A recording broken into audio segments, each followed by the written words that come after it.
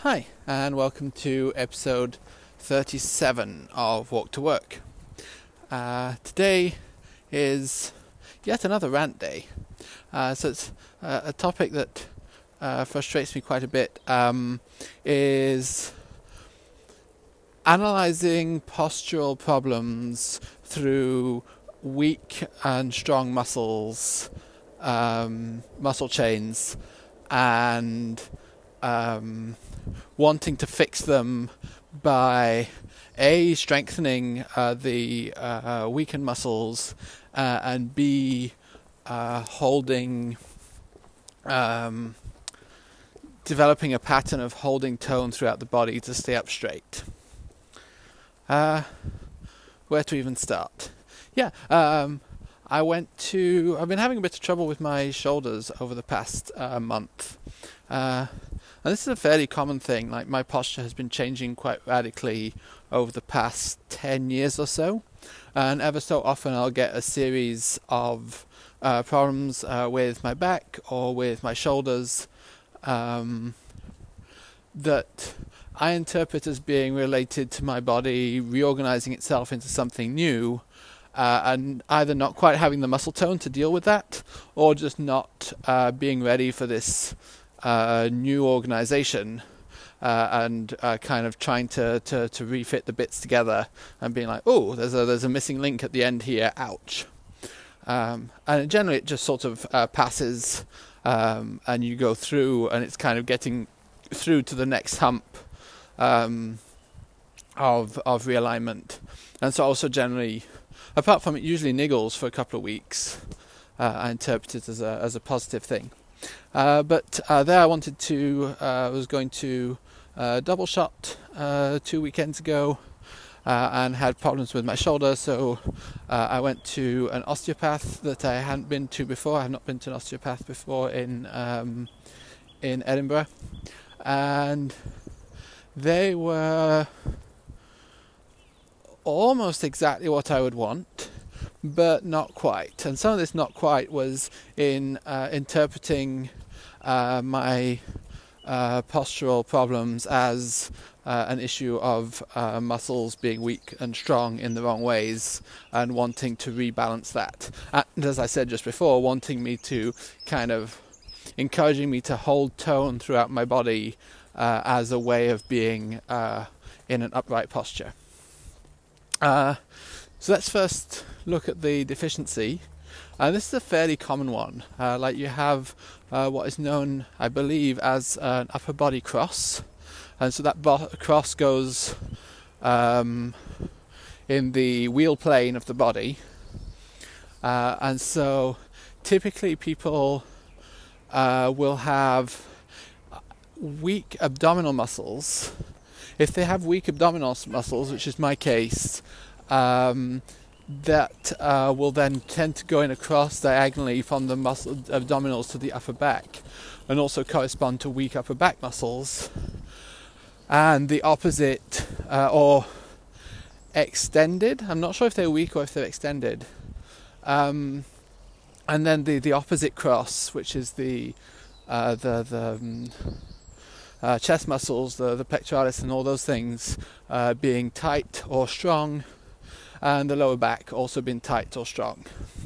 And so that tends to be related to an exaggerated curve in the lower back, an exaggerated curve also in the upper back, and the pelvis, pelvic tilt being, I can never remember if it's posterior or anterior. Basically, if the pelvis is a basin, I'm spilling out at the front.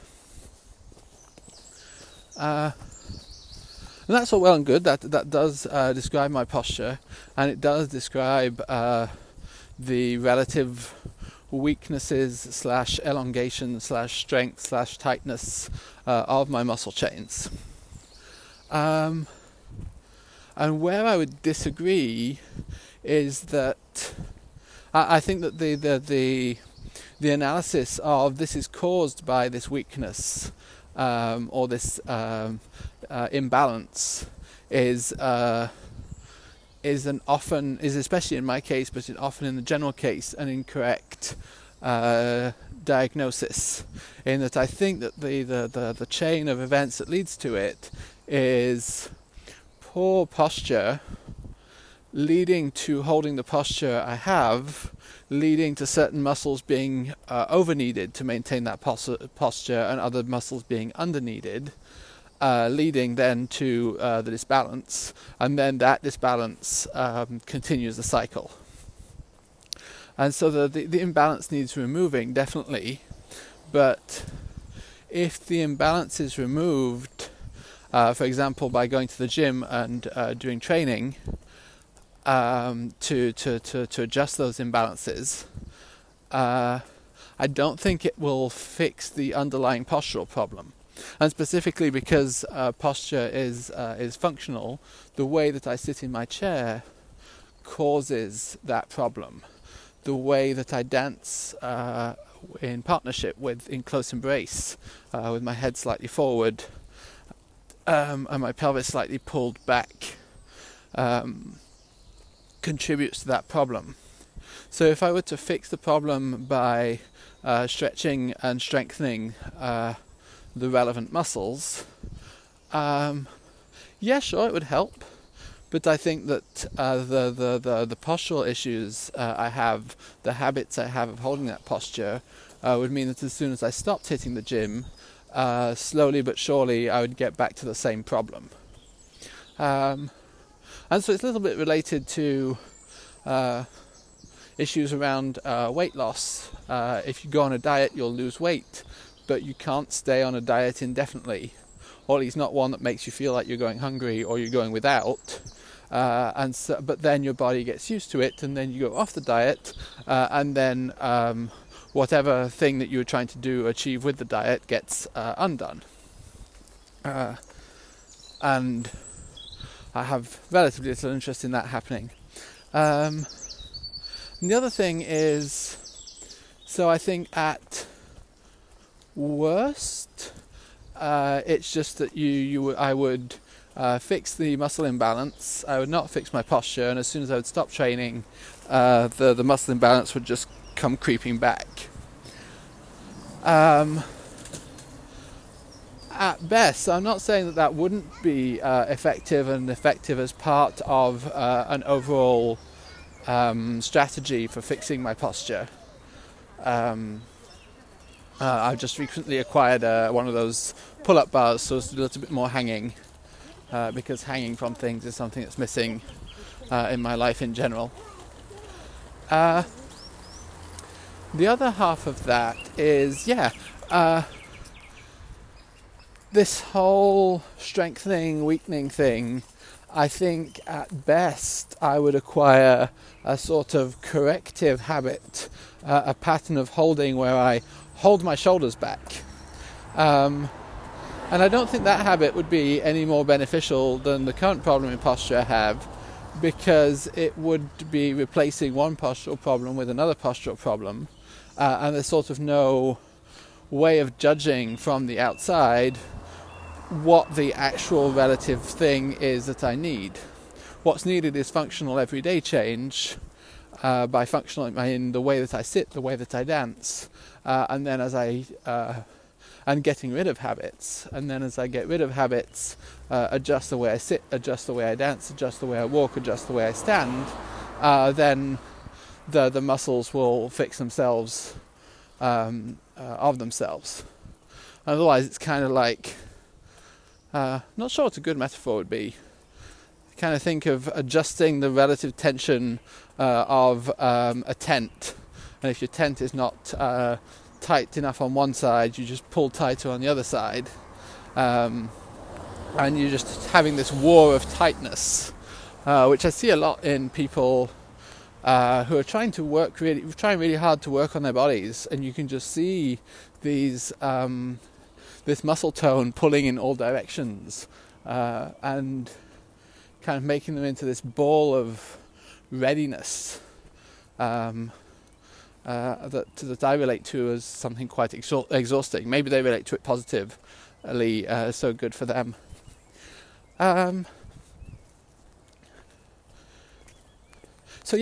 Fixing posture, fixing the proprioception that leads to bad posture, fixing the misconceptions that lead to bad posture, I think is a much more productive way than addressing the muscle imbalances. The muscle imbalances, addressing those, surely part of a toolkit, like especially if I were to add something functional to my daily routine, like say climbing, that would mobilize my upper body in a lot more balanced way, then I expect that a lot of my posture problems would kind of go away.